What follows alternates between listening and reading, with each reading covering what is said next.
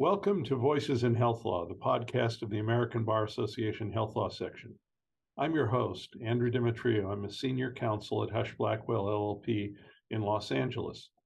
Today, I'm pleased to be in conversation about the future of psychedelic therapies with my colleague, Karen Luong, who is a partner in the psychedelics practice at our firm. Karen, take a moment to introduce yourself to our audience and describe your background. Thank you, Andrew, for having me today.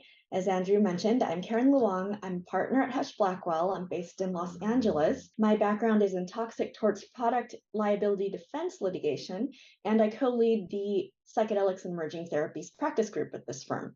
Husch Blackwell is the first AmLaw 100 firm to have a practice group that specializes in psychedelic law. And we started it because of the scientific research that has come out in recent years that indicates psychedelic therapy has great promise to treat serious mental health disorders. And I am very happy to be here today. So let's start with talking about what are the potential therapeutic uses of psychedelics. Psychedelics, and well, you know what? I'll back up a little bit and say that when we're talking about these drugs, people usually mean substances like LSD, magic mushrooms, or psilocybin, MDMA, and DMT. And also ketamine, although ketamine has a special status because it is Schedule 3. All of the other substances I mentioned are Schedule 1 controlled substance. Psychedelics have been used for centuries in indigenous communities for a wide range of therapeutic uses, but it has really just in the past few years that the US has become more open to research and development. Currently, psychedelics are being researched and tested to treat depression, PTSD, substance abuse, chronic pain, anxiety, neurogenesis after stroke, and many more conditions. As of last month, there were 257 clinical trials for classic psychedelics and MDMA. The majority of these trials are for psilocybin, with MDMA and LSD in second and third place, respectively. So let's talk about what some of these trials are looking at. What is being studied and what impact will this have ultimately on broader use of psychedelic substances in therapy? Sure. Yeah, I really wanted to highlight a few specific examples so the audience can really get a flavor for what kind of research is happening and the results of it. I'm going to start with the psychedelic drug that is closest to FDA approval, and that is MAPS's clinical trial for MDMA for treatment-resistant PTSD, or post-traumatic stress disorder. MAPS, who is the organization that is running this clinical trial, stands for Multidisciplinary Association for Psychedelic Studies. And they are getting ready to submit their new drug application after the successful completion of 2 phase 3 clinical trials using MDMA in conjunction with psychotherapy for patients suffering from PTSD.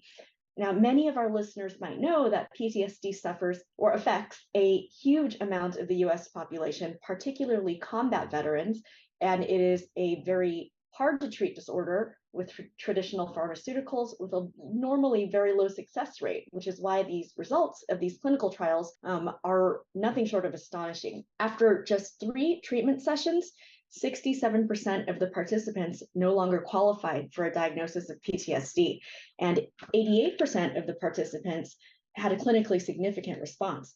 Now, those are the results of MAPS's phase 3 clinical trial, which was published back in 2021. Now, this year, another phase 3 clinical trial was completed by MAPS, and it replicated these results. So this just past September, those results were 71.2% of participants no longer qualified for a PTSD diagnosis after 3 treatment sessions. Now, that's compared to 47.6% in the placebo group. So these are large-scale human clinical trials with significant reproducible results that dwarf the success rates of traditional therapy. There is also an ongoing psilocybin clinical trial, that's the second specific one I wanted to mention, that is showing significant and clinically significant reduction in depression after just 1 dose of psilocybin. So you mentioned that these drugs, with the exception of ketamine, are in Schedule 1. So why don't you amplify a little bit about what that means in terms of the ability of people to use these in therapies, and more important, then comment as these clinical trials crank through, if the FDA actually approves some of these for clinical use, what impact does that have on the scheduling of the drugs? Okay, so I will start with what a Schedule 1 controlled substance is. A Schedule 1 is the most restrictive category of controlled substance under the Controlled Substances Act. And that means that all of the psychedelics that I was talking about, so MDMA, psilocybin, LSD, those are all federally illegal for any purpose other than research. With a notable exception, as you mentioned, is ketamine, which has been used in medical settings for a very long time and is Schedule 3. Clinicians are currently able to use ketamine therapy to treat a number of conditions, and Johnson & Johnson's nasal ketamine, brand name is Spravato, has been approved for treatment of major depressive disorder. But all of the other substances are still in research and they're still illegal for anything except for research.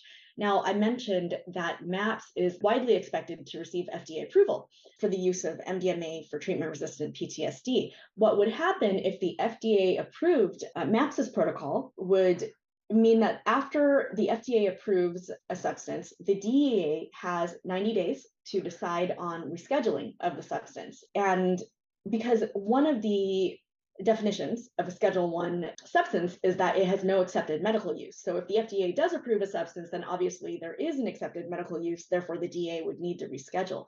If the DEA decides to reschedule MDMA, for example, it is not automatic that this substance gets rescheduled in all of the states. Some states have enacted what I guess you could refer to as trigger laws, where if the DEA reschedules a substance, then the state just follows whatever the DEA has rescheduled. But that's not all states. Some other states have their own scheduling process, and some states have to go through a legislative process for rescheduling. And let's pick up on that for a minute, because is there a role for Congress and for state legislatures to take action? Obviously, we've seen legalization of cannabis in various uses, even though it remains a Schedule 1 drug. That's been done at the state level. There's been some initiative at the federal level to, in effect, force the DEA to try and reschedule it. Is there anything likely to happen in the psychedelics field? Yes, there is federal legislation that has been proposed under the Right to Try Act that would automatically reschedule any Schedule 1 substance that is in clinical trials that falls under the Right to Try Act. It would automatically get rescheduled to Schedule 2, which means that clinicians could prescribe it. On the state level, as you know, Oregon and Colorado recently legalized the use of psilocybin in natural medicine for under certain circumstances. And a lot of people are very curious about the interplay between that and the fact that it's still federally illegal. Well, the most important thing I think to mention in that is that there is no Cole memorandum for the use of psychedelics. For marijuana, the DOJ has actually taken a written position that they will not expend federal resources to enforce criminal laws where in states where the state legislature has legalized a drug. But that does not exist for psychedelics because the Cole Memorandum specifically only applied to cannabis. I should add that the Cole Memorandum has since been rescinded, but the DOJ still takes this position despite the fact that it's technically rescinded. Well, this is a very complex field. I mean, you've got potential legislation, you've got the DEA regulatory process, the FDA regulatory process, and now you've introduced another actor, which is the Department of Justice, which could, issue, and it's the province, I guess, of the Deputy Attorney General to potentially apply a Cole-like relationship to psychedelics which obtain FDA approval. But I wanted to switch to a different topic. You alluded to right to try legislation. And as I understand, there is some litigation pending right now under that legislation for the use of some of these drugs. Would you comment on where that litigation sits and what its prospects are? Absolutely. And this topic is very near and dear to my heart because, in this day and age with advanced medical care, dying a quick and sudden death is not the norm. And the process of dying now lasts longer than it ever did. And other than pain medication, not much has been developed to help people in this stage. Now, 41 states and Congress have acknowledged this with what is called right to try legislation. And what right to try does is it makes certain investigational but not yet FDA approved drugs accessible to patients with life-threatening illness. For example, those that are in end-of-life hospice care. Now, obviously, those patients don't have the luxury of waiting until a new drug makes its way through the long process to FDA approval. And in fact, and the fact that they are dying soon without intervention mitigates some of the concerns usually present with experimental drugs. Under Right to Try, An eligible investigational drug has completed FDA-approved phase 1 clinical trials, so it has passed basic safety trials, and it has to be not approved or licensed for any use, and it has to remain under investigation. Two psychedelics that fall within this criteria are psilocybin and MDMA. And that brings me to the case at hand that we were mentioning called Ames versus DEA, and it's currently working its way through the Ninth Circuit. Now, Dr. Sunil Agarwal, the petitioner in this case, is a palliative care doctor in Washington who wanted to provide psilocybin therapy to end-of-life patients. But he didn't want to risk losing his license, his medical license, for unapproved use of a Schedule I substance. And so what he did is he wrote the DEA to ask if it would accommodate the use of psilocybin under right to try for his patients. The DEA refused, and this case ensued. The petitioners filed a direct petition to the DEA for the rescheduling of psilocybin from Schedule I to Schedule II. And amicus briefs came in with bipartisan support from researchers, from professors, from veterans' rights groups, from NORML, and clinicians. And I had the great privilege of representing the clinicians in their amicus brief. We argued that psilocybin has twice been designated a breakthrough therapy by the FDA.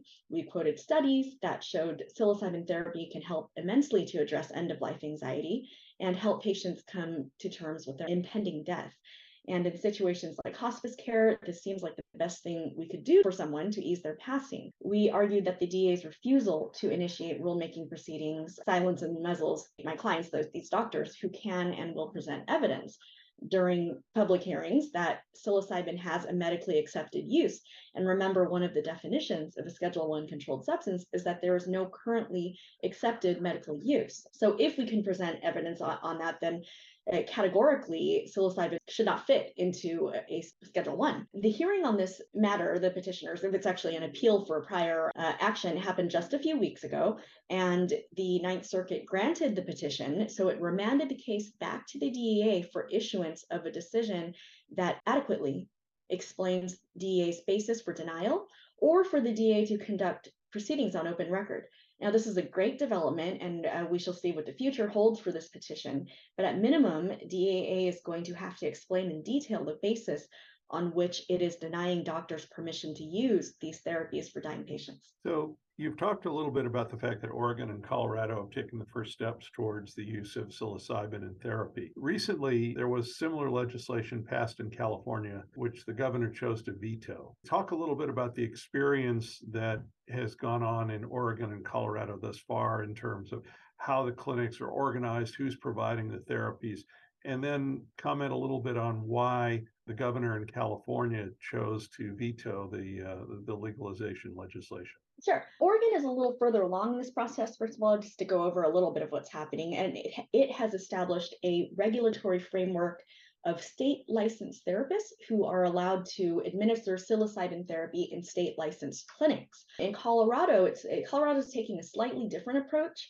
having decriminalized the adult sharing of natural medicine, which includes psychedelics such as psilocybin, mescaline, ibogaine, and DMT, and established working groups so far for a regulatory framework. So that regulatory framework has not been finalized yet. As I understand it, Governor Newsom's denial came with an explicit instruction for California to immediately begin the process of establishing a regulatory framework for state legalization of psychedelics. I think that implies that he would sign a bill that provided for such a regulatory framework. And I think this is a reasonable step that is in line with what has happened in Oregon and Colorado. So talk a little bit more about, you mentioned licensed therapists. Are we talking about doctors, or are we talking about other professionals, or what are the qualifications, at least in Oregon, which sounds like it's furthest down the pike, in terms of how to become a licensed therapist to use these drugs?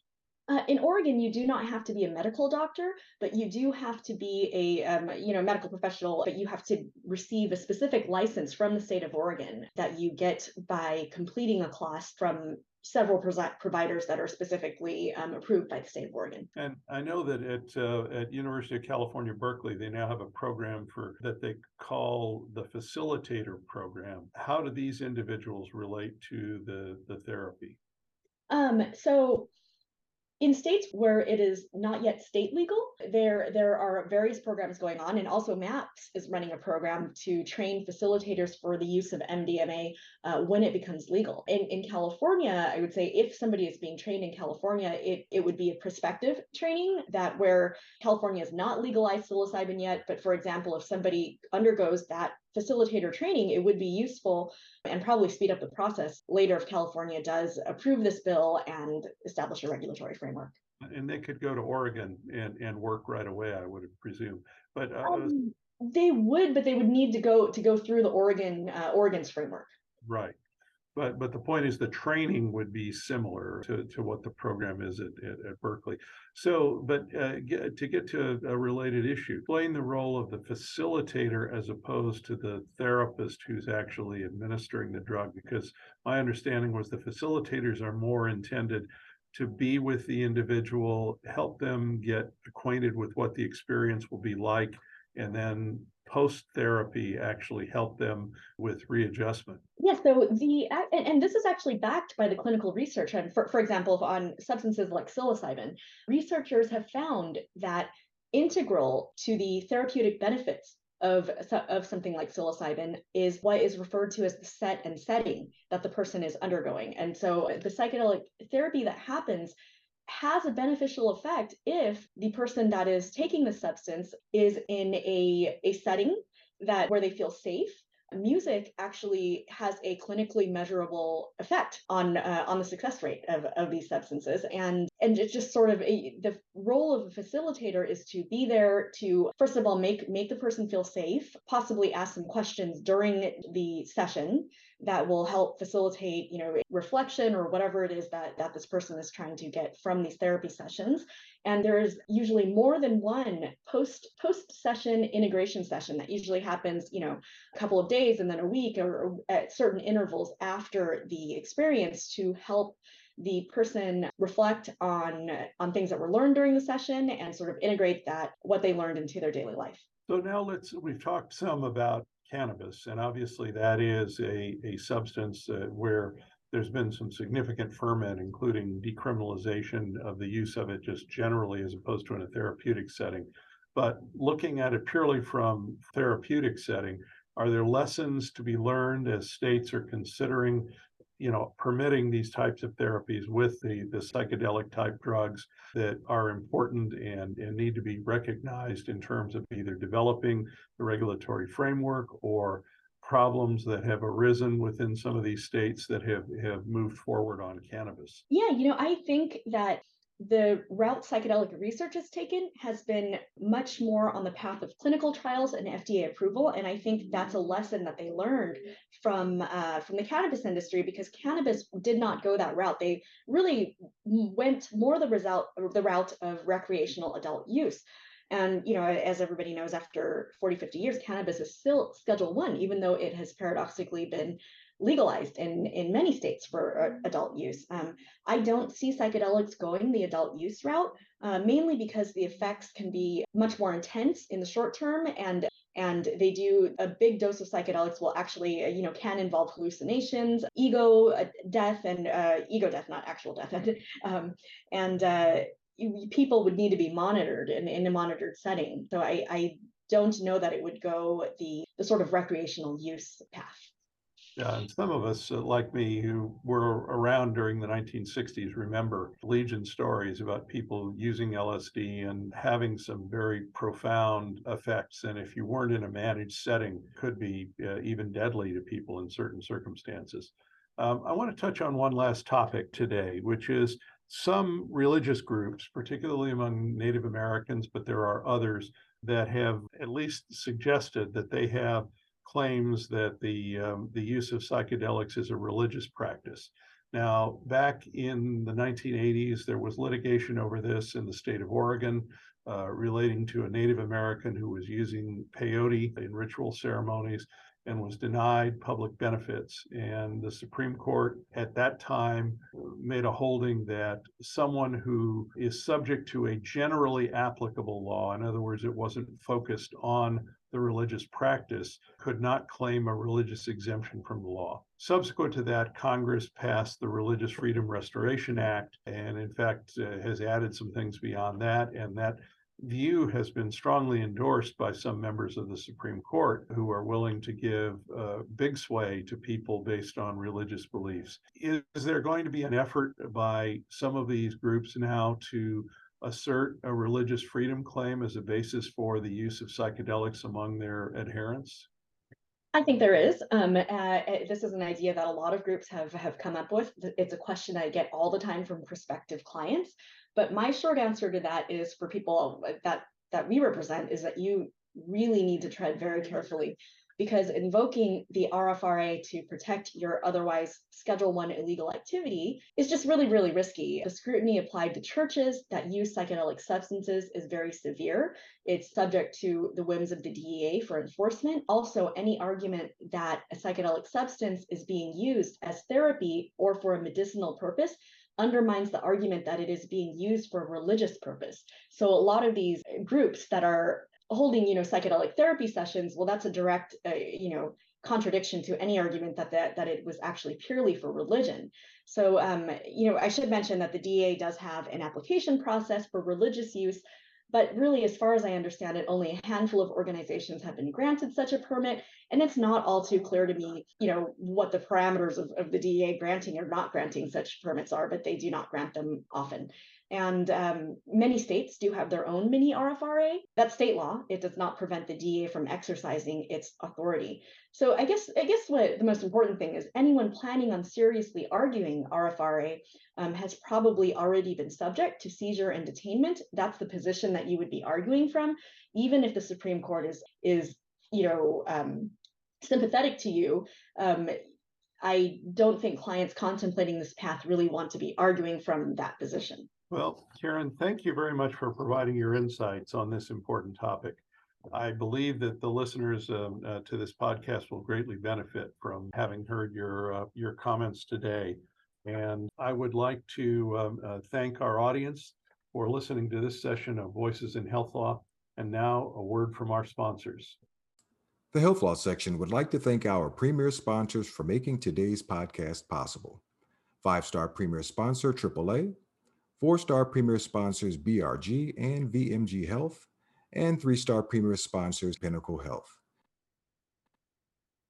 Want more audio content from the ABA Health Law section? Listen to narrations of the section's publications by registering for the ABA Health Law audio app. The service is available for purchase to non-section members and free for all Health Law section members. Go to modiolegal.com/subscribe/ABA-health-lawyer to subscribe today.